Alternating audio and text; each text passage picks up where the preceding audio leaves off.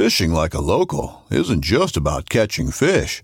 It's about connecting with the environment and the people who call it home. It's about hearing the stories and traditions that have been passed down for generations and sharing unforgettable moments with the people you meet along the way. Fishing like a local is having an experience that stays with you forever. And with Fishing Booker, you can experience it too, no matter where you are. Discover your next adventure on Fishing Booker. Crocodile Bay and all the fancy resorts in the world. How many fly fishermen are here in America? No matter how hard you try, you can never be Cajun. And a phenomenal take on the environment. Part 2 with the author of South Florida Fishing Paradise, Jim Stenson. Clear the airways. The Lunker Dog is on the air. Are you ready? This is the Real Guy Podcast. This is the goofy part. I didn't have a job, so all I was doing was trying to find a job and go fishing. So there was a tackle shop. And actually, when I was in school, I worked at Kevin's Tackle Shop in Tallahassee. But when I got to Mobile and I left the university, I went over and applied at this place called McCoy's. It's a great fly shop, clothes, everything. It's huge, just top quality. So he wanted to hire me to rebuild his, actually not rebuild, but build him a website and take all the photography of everything in there. And then you got to match up the prices and create the algorithms and stuff, all this stuff. It was a time-consuming job. But I had a great fly shop in there. And the counter where you go out to pay for the stuff had this giant chalkboard on the back. And so it was like maybe October. And so I got this wild hair on my butt, and I started calling lodges, and I called this lodge down in Costa Rica, Crocodile Bay. And so I put up there, we're running this trip March, such and such, Crocodile Bay, sign up, or give it as a Christmas present to one of your kids or husband. Approximately what year is this? That was 17 years ago. Okay. That's probably maybe the first time I've heard of Crocodile Lodge, probably 20 years ago. So I just was trying to put it in perspective. So I call up, I had 16 people sign up. And the owner really didn't even know what I was doing. And I didn't know what I was doing. So I called up Crocodile Bay and said, I got 16 people plus myself would like to come down. And I said, how much is it going to cost? I thought I was going to have to pay. Right. He sends me all this information, sends me invoices and stuff. Excuse me. And my name wasn't on there. And so I called him up and I said, John, well, how come my name's not on there? He goes, we're going to give it to you carte blanche. You don't have to pay. So I'm thinking, wow, this is the greatest thing in the world. So I take these people down to Crocodile Bay. We're there for 10 days. We caught so many billfish on flies. So we come back, and I'm saying, God, that was fun. It didn't cost me anything. And so I started calling, I was going to call Deepwater K. And about that same time, Crocodile Bay calls me up, and he goes, Jim, where do you want me to send your commission check? Get out of here. And I said, what? He goes, where do you want me to send your commission check? I'm going, what commission check? He says, it's $4,900. And I'm going, 4362 Byron Avenue, Mobile, Alabama, 36609. You should get that right. When can I expect a check? And so then I called up Deepwater K, and I did the same exact thing. And when the guy I was talking to at Deepwater K, I ended up eventually years later getting a marketing contract at Deepwater K. His name is Paul Vladik. And so I called him up, and I was making reservations for a certain amount of people. I think it was like 7 or 8 people at the time. And we booked the dates and everything, and I said, when can you send me my commission check? He says, well, what address do you want me to send it to? And I'm like, So now, let me slow you down. Now, were these incentives, the programs, the incentives that the lodges were giving, is it something that they had that you just didn't know about? I didn't know about it. I had no idea you could get paid for taking people fishing. So the program was intact. Oh, yeah, it's always but you been just intact. didn't know about it. No, I had no idea. Okay. And so all of a sudden now I'm getting these checks, and so I have like 5 trips up on the chalkboard now. And the owner comes in and he goes, what the hell's this stuff? And I said, well, I don't know how to tell you this, but I'm out the door. I said, I'm going to create a travel company. And there were other travel companies before me. There were lots of them. I just never knew they existed.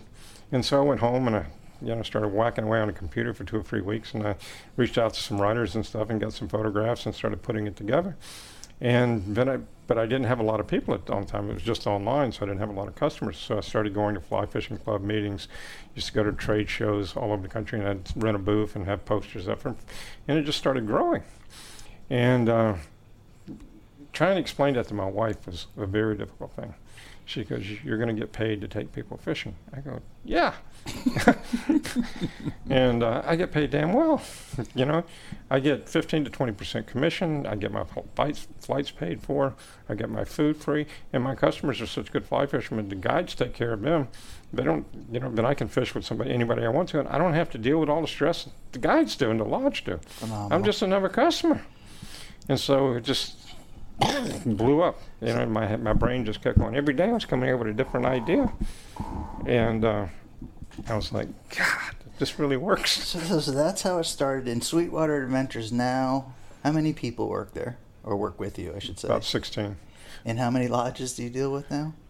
Off and on, I can book into about 188 lodges in 79 countries. All I can say is that's awesome and congratulations. Oh, thanks. It's work. Because Work's work. Customers are customers. Work's work. I mean, it's the problem is, oh God, I shouldn't go down this road. The problem is, you have Podcasts are made for going down these roads. customers are customers. 10% of my customers are really, really good fly fishermen, and the rest are moderate. You know, they're moderately good. They're not in that 10%. No, they're not at 10%. And the problem is they want to do these things. They see them on TV on these Saturday, Sunday morning infomercials, and they go nuts. You know, they want to go down. They've never cast a fly to a permit, but they want to go down and get a half dozen permit at Casablanca. And that's $7,500. They want to go fishing on the Alta. That's $22,000 a week after you paid this $130,000 Alta club fee, if you can even get in. Yes. And to them, a week is 3 days. Right. So you're spending all this god-awful money, and they expect product. I mean, they expect success. And, you know, you're fishing for some of the most difficult fish in the world to catch, okay? Right. And you've got to do this for a while. You've got to somehow be able to, intuitiveness of all this. You've got to be able to read water. You got to be able to you got to know how to wade rivers. You got to know how to spay fish or swing flies. You got to know where to throw the fly. I mean, you got to know the habitat of the fish you're fishing for, and that's just the beginning. Right, and it's a sport. Oh, it is. And in any sport, you have to practice and you have to apply yourself. And then when people don't do that, I can see what you're saying is they expect that to happen for them, and can't. No, it's like Ted Williams. I mean, he'd stand in the mirror for 3 hours before a baseball game swinging a baseball bat. Mm-hmm. Just swinging a baseball bat, swinging a baseball bat. And he does the same thing if you look at the old Ted Williams Atlantic salmon fishing videos online.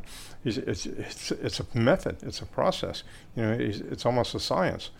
And the American Sportsman, I'm headed up to Matapedia in July, and I've got videos of the old American Sportsman, Kirk Gowdy, and Jimmy Carter and his wife are up there fishing for Atlantic salmon. They're catching these 35, 40-pound Atlantic salmon.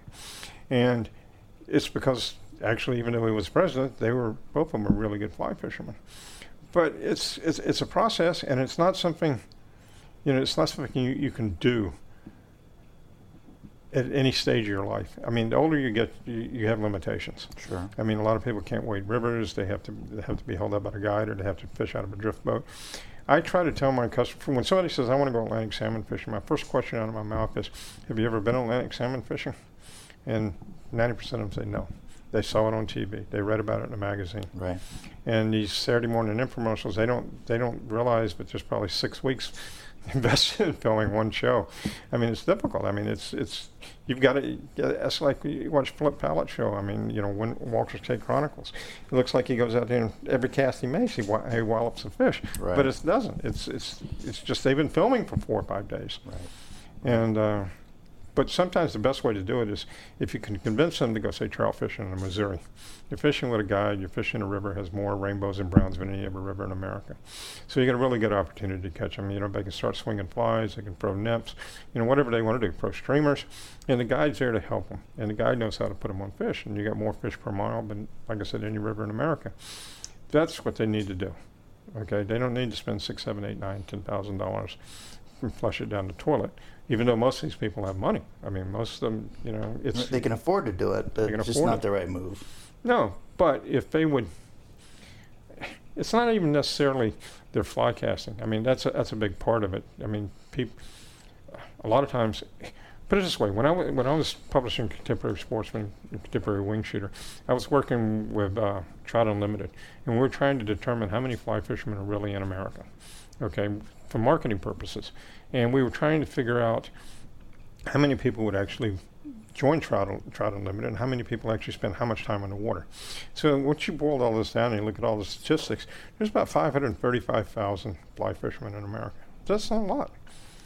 But what happens is, if you sort of narrow it down, there's only so many fishermen that fish 2 or 3 times a year. Then it's, maybe 4 times a year. Then it's 5 times a year. Then the higher the number of times they fish, the lower the number of people. People are in the tube. Right. And so you get down to the bottom, and you got 35, 40,000 people that are actually serious about fly fishing, but do this 5-6 months out of the year. That's a small number of people. Right. And you're looking at all the lodges, you're looking at the fly companies. I have retail licenses with about 31 different fly companies. Thanks to Raz Reed. He's a great guy. But, it's just a process, and it's difficult for some people to sit there and watch other people catch fish.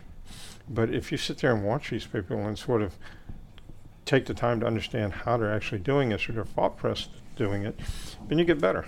Sure. And the more time you spend on the water, the better you get at it. Sure. The problem is, it's like an old Cajun told me one time. I went out fishing with him on a flats boat in Louisiana for redfish, and I love New Orleans. I'm a New Orleans nut. But, when we're out there and we're catching all these reds, we're pitching flies to 25, 30-pound reds. And I'm sitting there, God, I'd love to be Cajun. And he goes, Jim, you can't get there from here. And I said, what the hell you mean? He says, you can come to Louisiana for the rest of your life, day in and day out, and you'll never be Cajun. And it sort of dawned on me, that's right. There's some things in life, there's just not enough time in your life to do it, to get good at. And when it comes to being Cajun or non-Cajun, there's no way you're going to do that anyway. That was a great way to put it. Yeah, but it's really true. It's like, I have friends that are just world-class photographers, and I bring them on these trips because I use the photos on my website and stuff. And they get to come for free, and they get to fish, but they're mostly there to take photos. And another one, Mark Lance, he just died, believe it or not, of melanoma. World-class photographer, used to write for dozens of magazines. World-class athlete, used to ride mountain bikes in Europe in the races and things like that, and woke up one day and had a problem. His side of his head was hurting, and went to the doctor and had a melanoma in his brain. 3 weeks later, he was dead. But he used to talk to me all the time about shooting photos and shooting photography, and I have a lot of photography equipment, but I don't want to be a photographer. Right. I want to be the guy in the river shooting the pictures. And it's the same way with fishing.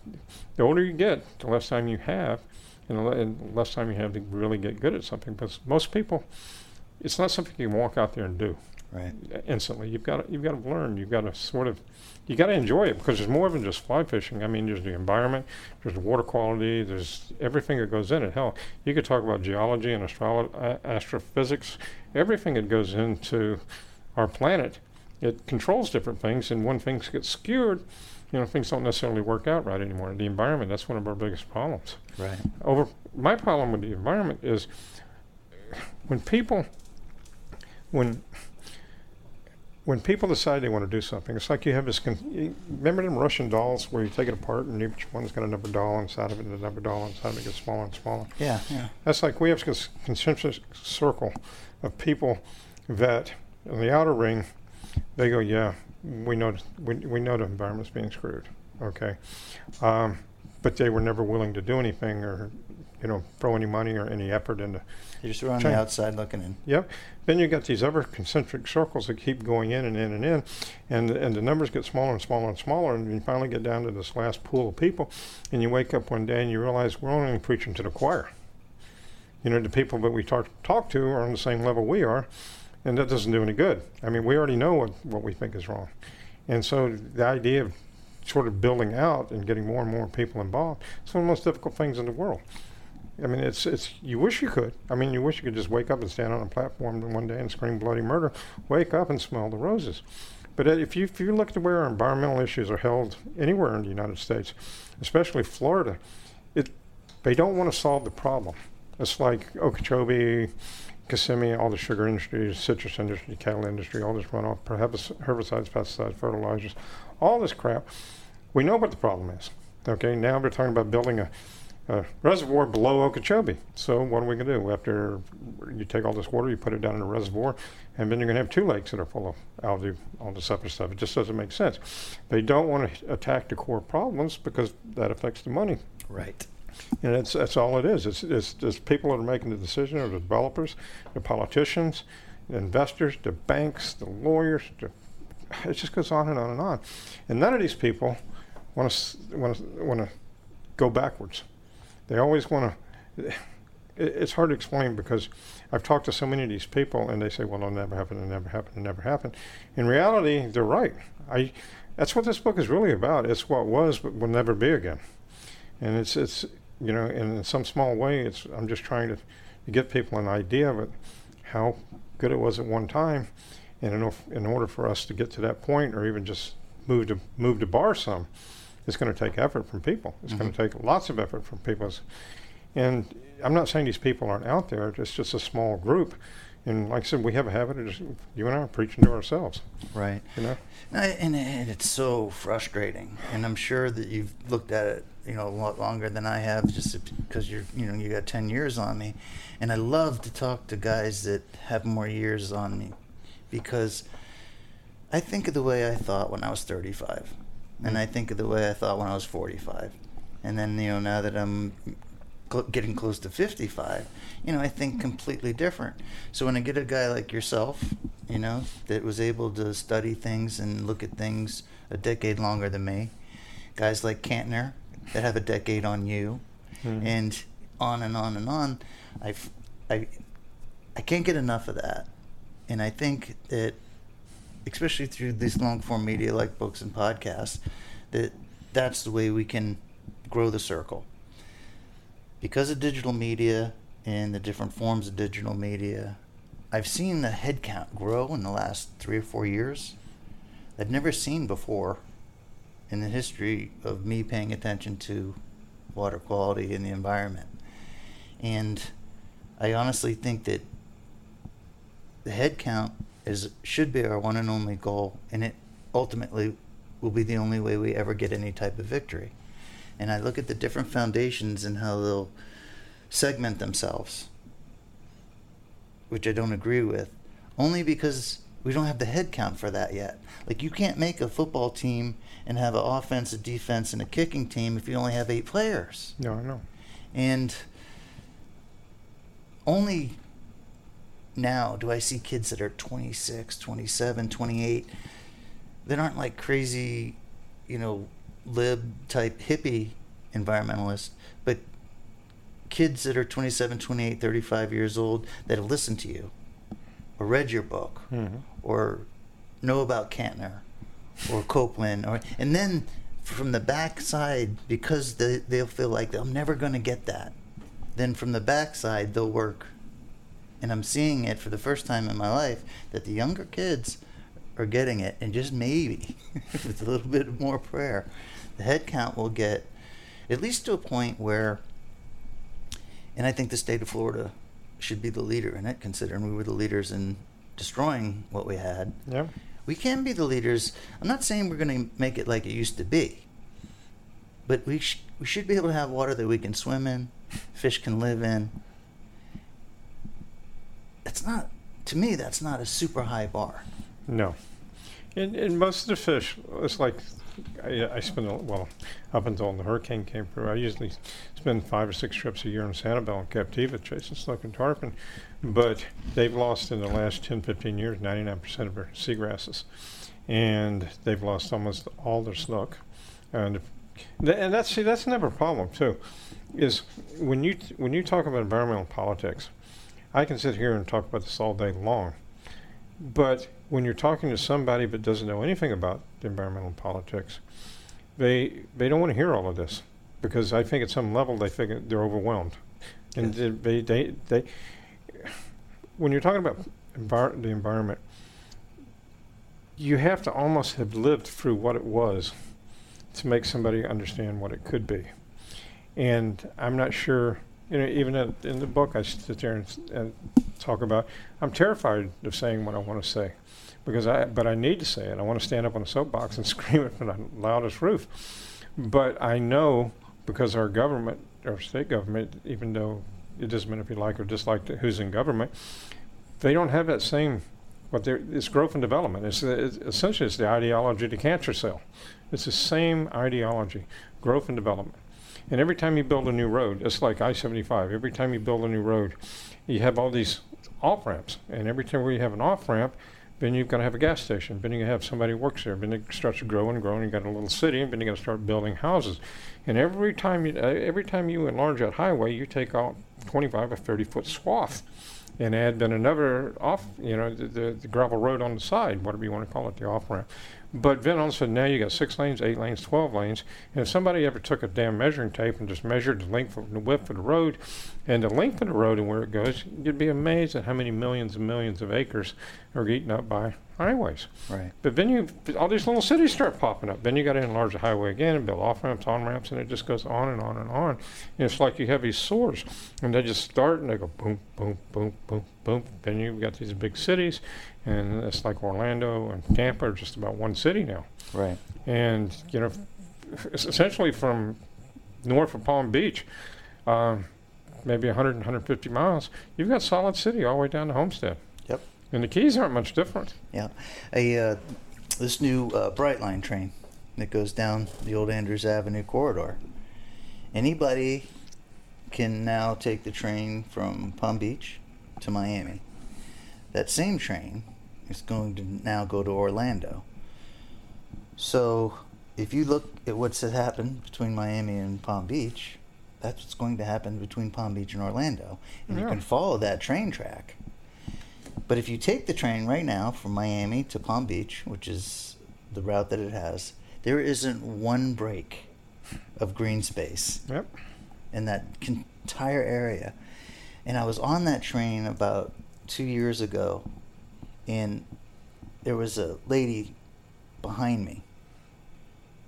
At Midway USA, we know the AR-15 is one of the most popular rifles in modern American history. Known for its modularity and widespread use, it's often considered essential to any gun collection. The essential things you need to run an AR-15 are usually always in stock during shortages, things like magazines and 5.56 ammo. Whether you're looking to buy a new AR-15 or buy parts for your modern sporting rifle, log on and for just about everything for the outdoors, shop MidwayUSA.com. As we went through Delray to, say, Boynton, neighborhood gets pretty rough, and it looks like little Guatemala or something down there. And the lady was in awe. She had no clue that it was even there.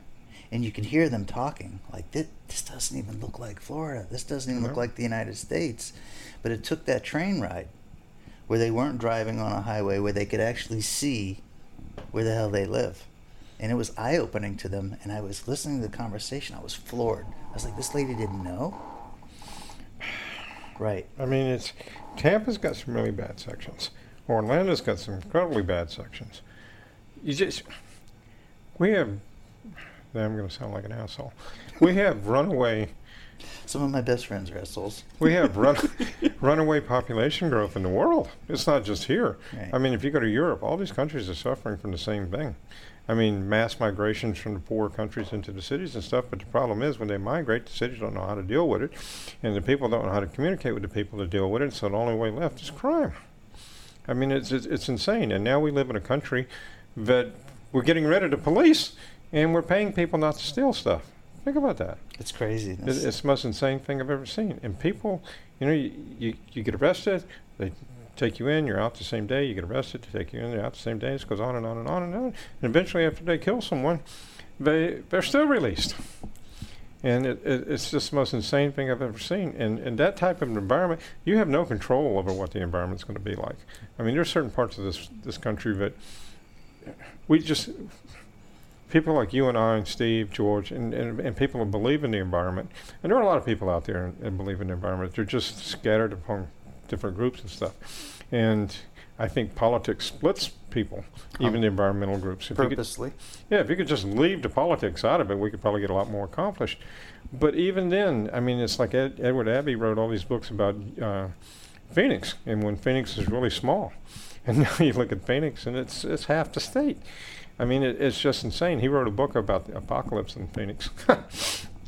But, the things that he said were really true. I mean, it's just like Gary Snyder, Pulitzer Prize poet, teaches at Stanford. He's 92 years old. There's videos online with him and Wendell Berry talking about this stuff. And, it's got to the point where people no longer think that we can stop it. Mm-hmm. Okay? And there's absolutely no way to force government to do it because, it's like this explosion in Ohio with a train. Right. It took them 3 weeks to get out there just to come out and say, well, this sucks. Right. And it was those geniuses that decided to do the whole thing. It's some of the craziest stuff that I've ever seen. Did you watch the Yellowstone series?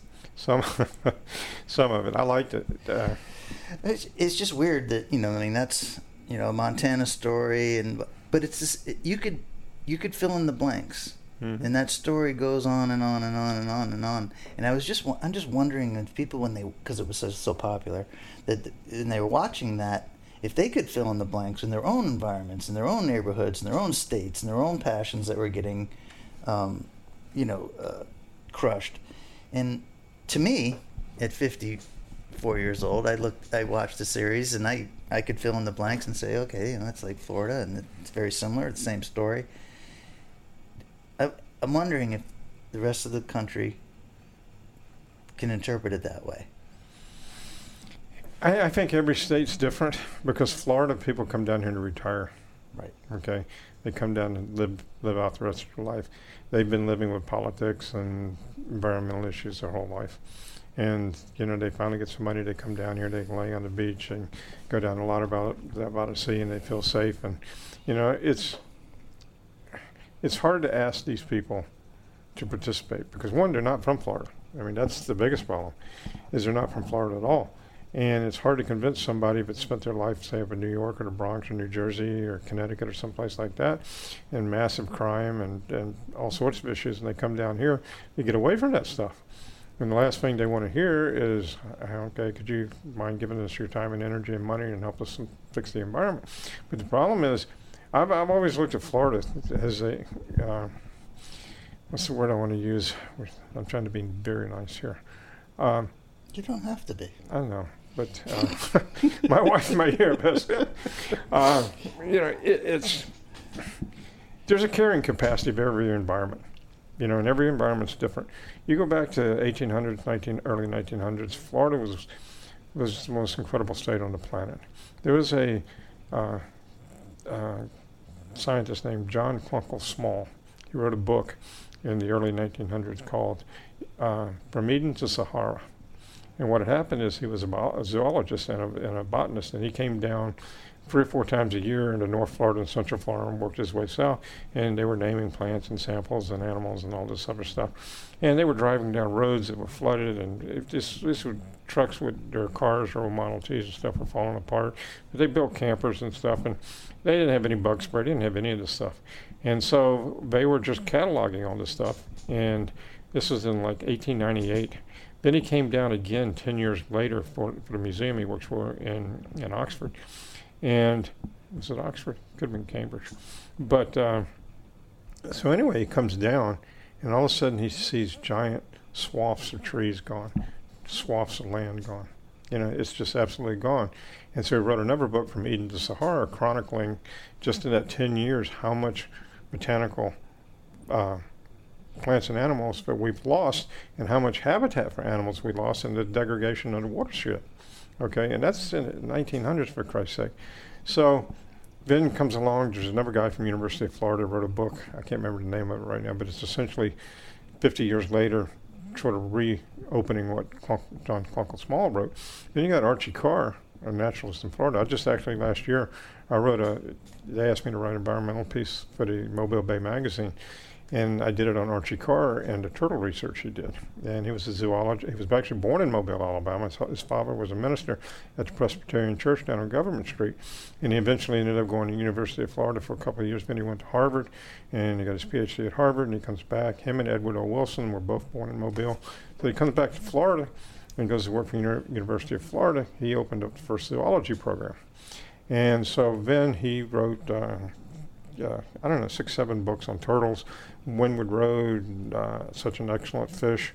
And it just goes on. And essentially, he spent his life convincing governments in foreign lands, even from Texas to Central America down to Mexico, all over the world. He convinced these countries not to kill and eat turtles.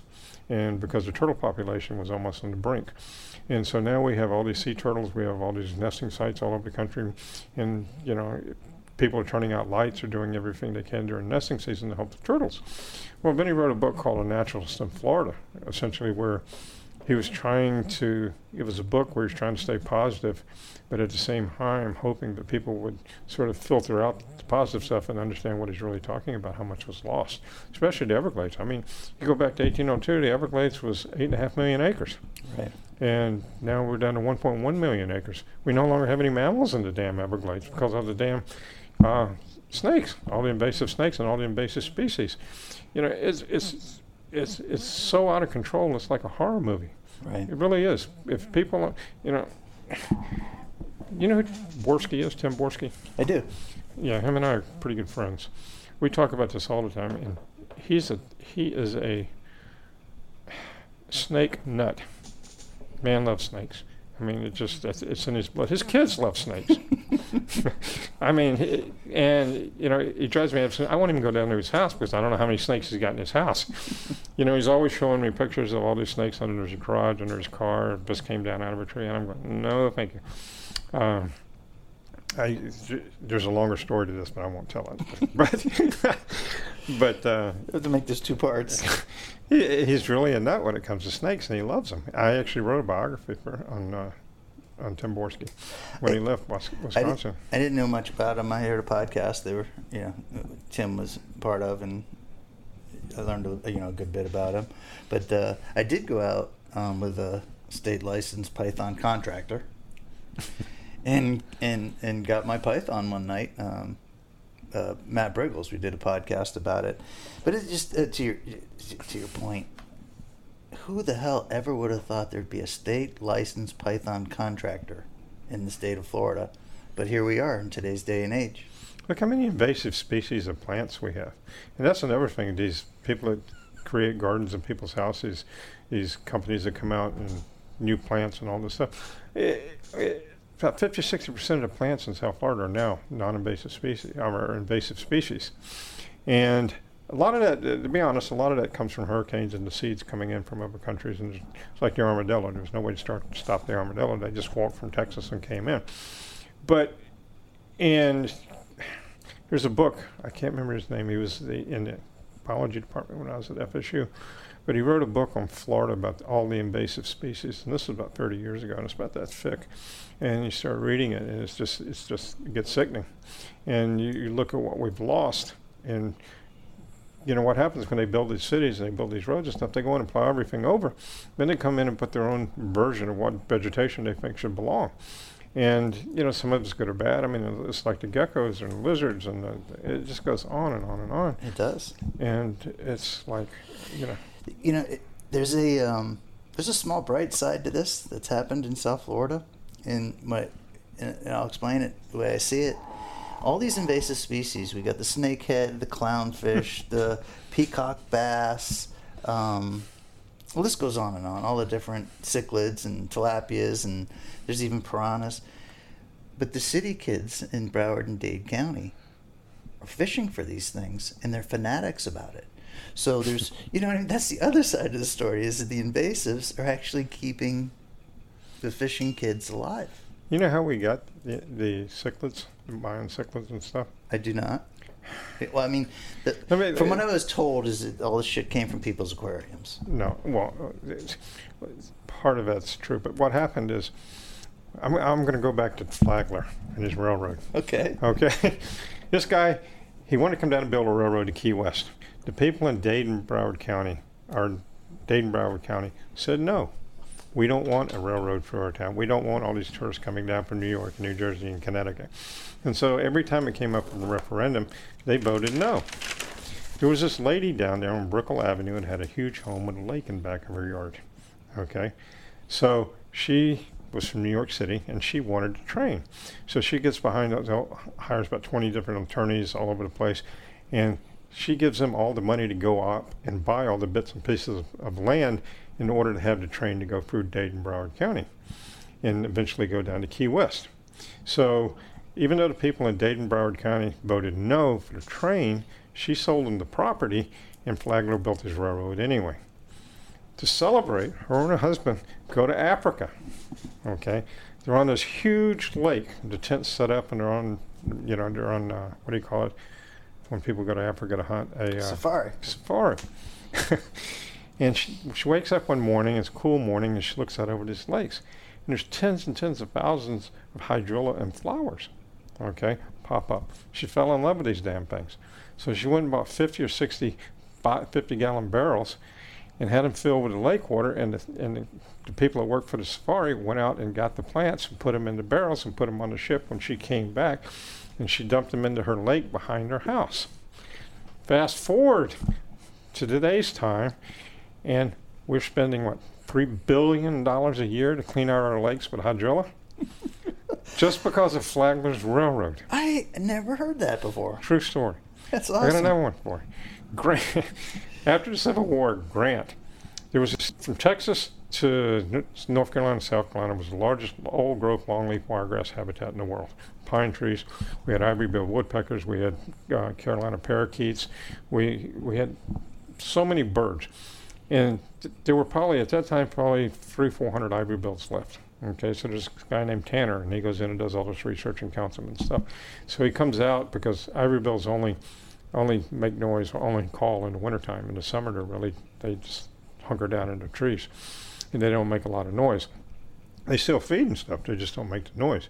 And so anyway, Tanner was documenting all these nests and stuff, and so then the winter was over, so he had a summer off, so he went to Florida and started working odd jobs in forest and things like that, and he was going to go back in the spring.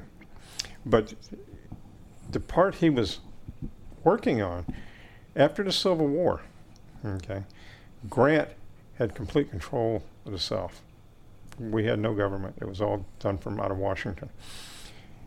There's a track in Texas. It goes all the way across the Mississippi, up about 150, 200 miles to the north. Beautiful place. It's Eden. There's a sewing machine company in Chicago, Illinois, called Singer Sewing Machine. Grant sold all that land with all that old growth forest for like $1.50 an acre to the Singer Sewing Machine Company. They came in and they clear cut everything before Congress could set it aside and not let Grant get away with it. Huh. So it's called a Singer Tract. Now the only thing that grows there is soybeans. Okay. Fast forward about another 10 years. All our cedar trees from Cedar Key through Okeechobee north through the St. John's in that area in there, Grant sold all our cedar trees to a pencil company in Maine for about $2.25 an acre. Think about that. They went in and they cut them all. Crushed them. There was still some left there because a lot of them were in lakes and stuff. They didn't have any way to get out there and get them. But the ones close to shore, because there's like 3 different species of cedars. But the ones they wanted, the big cedars that were easy to get, and it's just an amazing thing. And yet, nobody said a word. I mean, everybody just thought it was just the way of the land. And you look at the way Florida was developed, I mean, starting all the way back in the 1800s, when they started, when the Spanish first left, when the Calusa disappeared, they started taking all the logs and the infrastructure out of the Everglades. And then when they got better equipment and better opportunities to do this, they took out all the hammocks. There's only like 3 or 4 real hammocks left, and most of them have been plowed over by hurricanes. And they had to go back in and replant them and replant the seeds. There's one on Brickell Avenue. There's like 2 of them in Miami that are really famous. But nobody thought, okay, who cares, whatever. Right, just another page in the book. And it's just, I mean, you look at all the way down Florida. I mean, we have maybe 10%, 12% of the original vegetation left. You know, the rivers are dammed and diked. They took out the Oxbows and the Kissimmee River just so they didn't flood anymore when it was supposed to flood. Right. That's what stopped Okeechobee from flooding. You know, if it had left the Oxbows in, they wouldn't have had to worry about the dam and dike Okeechobee because the water would have backed up. But no, they wanted to grow oranges. I got nothing against oranges, believe me, I like oranges. But the idea, most of our oranges come from California. Right. So why do we need to grow them in Florida? Because they grow them in Florida and they ship them to California. Does that make any sense? I quit trying to make sense of the state of Florida. Well, it's every state. Right. I mean, it's not just Florida. We just happen to be, I mean, it's like right now we're having this mass migration out of the Northeast and Midwest again. But we've had, you know, dozens of these migrations before, but they keep coming, and they keep coming. And they're getting bigger and bigger. And I don't know, the last number I threw around was 400,000 a year coming. And then that's about the size of Orlando. Yeah. So I tell people, I says, dude, we're putting a new Orlando here every single year. Yeah. But I tell you what we're not putting here every single year is more real guys, more Jim Stensons of the world. Well, I'm just saying. I'm not a popular person in some circles, put it that way, because I go on these long diatribes because I just do not understand why we can't do something. I mean, but everything's rolled out of Tallahassee. I mean, they're politicians or developers. They're there to make money, and they're always trying to bring in more and more people. More people, and with those people, they have more funding, and they can dedicate 100% of their time. Where guys like you and me, if we're lucky, we can give the environment 10% of our time. Yep, and those the are best. the movers, right? That's Yeah. the best. The best can give 10%, and that's what we're fighting against. That's what I try to write about. I mean, it's one of the things that drives my writing. But I understand that when you're writing, it doesn't matter if it's a book, it doesn't matter if it's an article, you cannot be negative. I mean, you can be sort of, you can be negative and positive in the same way. You know, you can try to motivate people, not criticize people. Yeah, in the way you conversate, like for instance, in this interview here, the audience doesn't get beat up and overwhelmed by environmental issues. Mm-hmm. Why? Because we can talk about the fishing, and we can talk about growing up and the good things and the fun things that happened. Guys like Cantner, guys like Copeland. So we're not overwhelming people with all this environmental information and this heavy shit. But at the end of every recording, they were able to take a little bit, digest it, understand what it is, and then can move on. And like you said, keep it real positive. Yeah, that's the only way. Because there's really no need to be negative, because if you're negative, and I don't mean negative as you're totally upset about what's happening, but you just can't be negative when you're talking to people, because people don't want to be preached to. Right. You know, they want to be, the people that want to get involved because it's something they want to do, not necessarily because I'm screaming at them. Right. You know, and I try so hard when I write not to do that. And if you knew the pages my wife ripped out of my books, you'd understand. So you get your wife is a editor, live-in editor. Yes, she's a very bright woman, very bright, and she writes really well. She's actually writing a trilogy right now called Panda, and it's essentially about a fictitious island in the Bahamas that all these filthy rich people live on, and it would take forever to talk about this, but it's really interesting, and she's been rewriting this since she was 12 years old.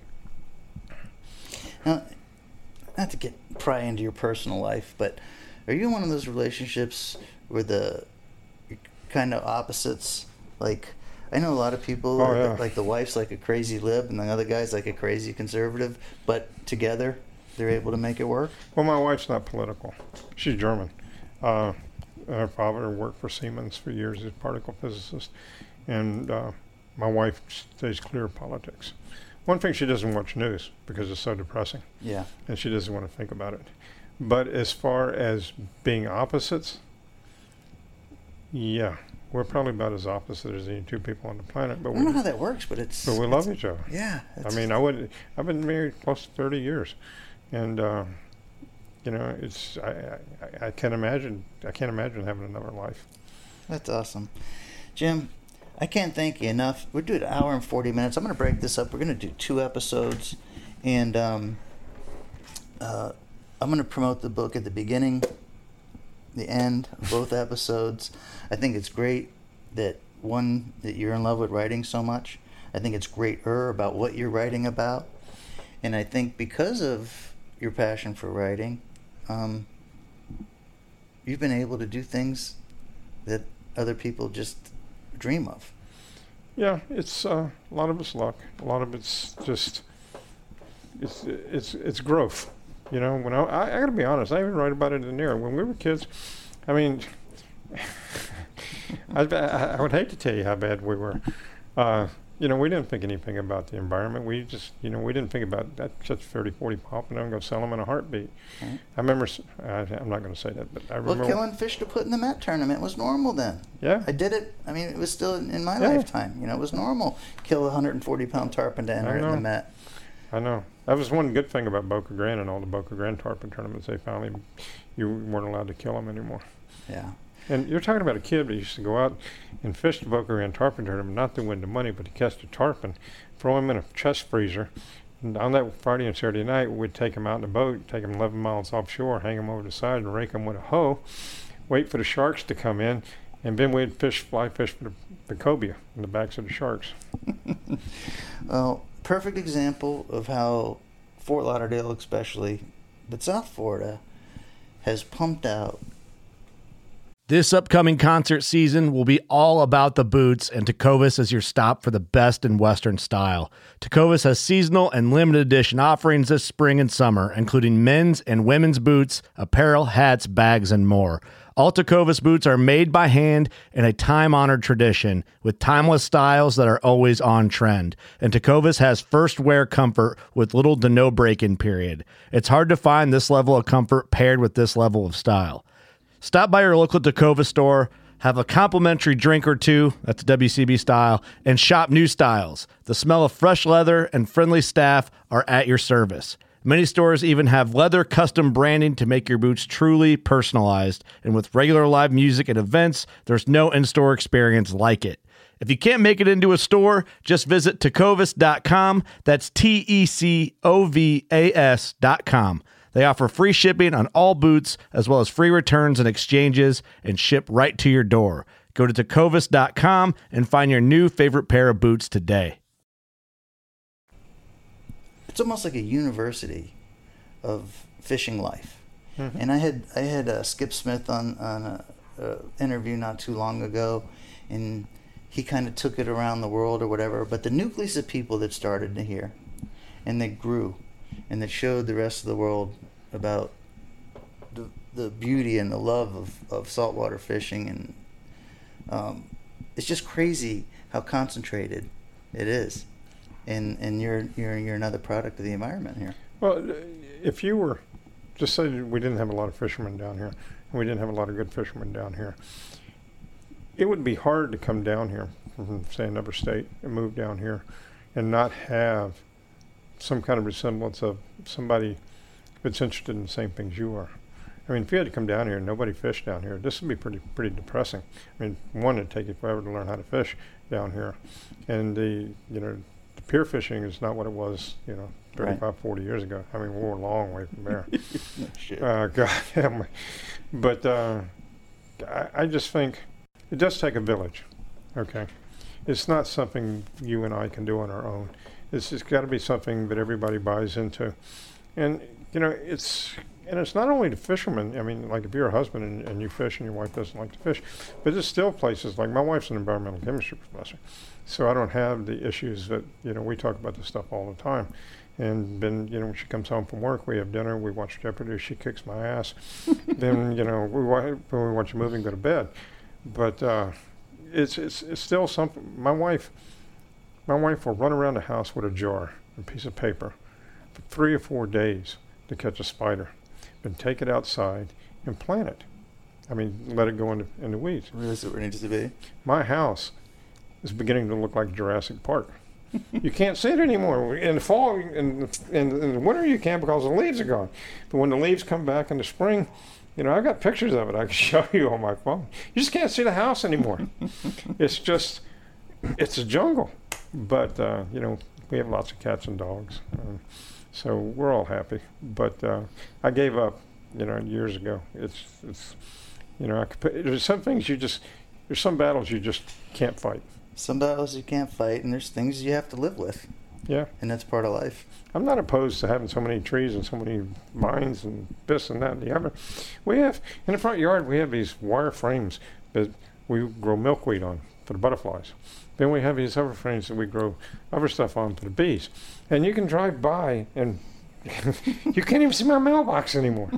You know, there was a girl online on Facebook but used to paint these oversized mailboxes, and I have a tarpon on the front of it, and I have a fly on the front, and I have another snook on the other side, and it's planted on a pole, and you know, it was standalone mailbox at one time. Now we got roses growing up this side. We got oh god, these ferns from going back to the beginning of time, the oldest ferns on the planet, the ones that kill the dogs, the one with the seeds in the middle. I can't think of the name of them to save my life. They're everywhere. They're growing over the sidewalks, going over the driveway, and then my poor lawn man comes over to cut the yard. He looks at it and he goes, What do you want me to do with this? I know.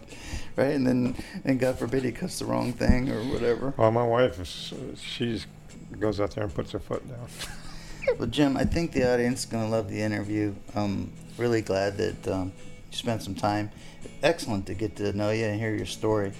And, I appreciate it. And I think, well, when we started the Real Guy podcast, I mean, we're looking for real guys. And you fall into that category. And I just think that the audience is going to be able to say, hey, on my Real Guy list, Jim Stenson, they're going to put you down. Because you're definitely on mine. Hope I didn't embarrass you. No, you did a great job. Excellent. Thanks. Excellent. Thanks, Jim. Oh.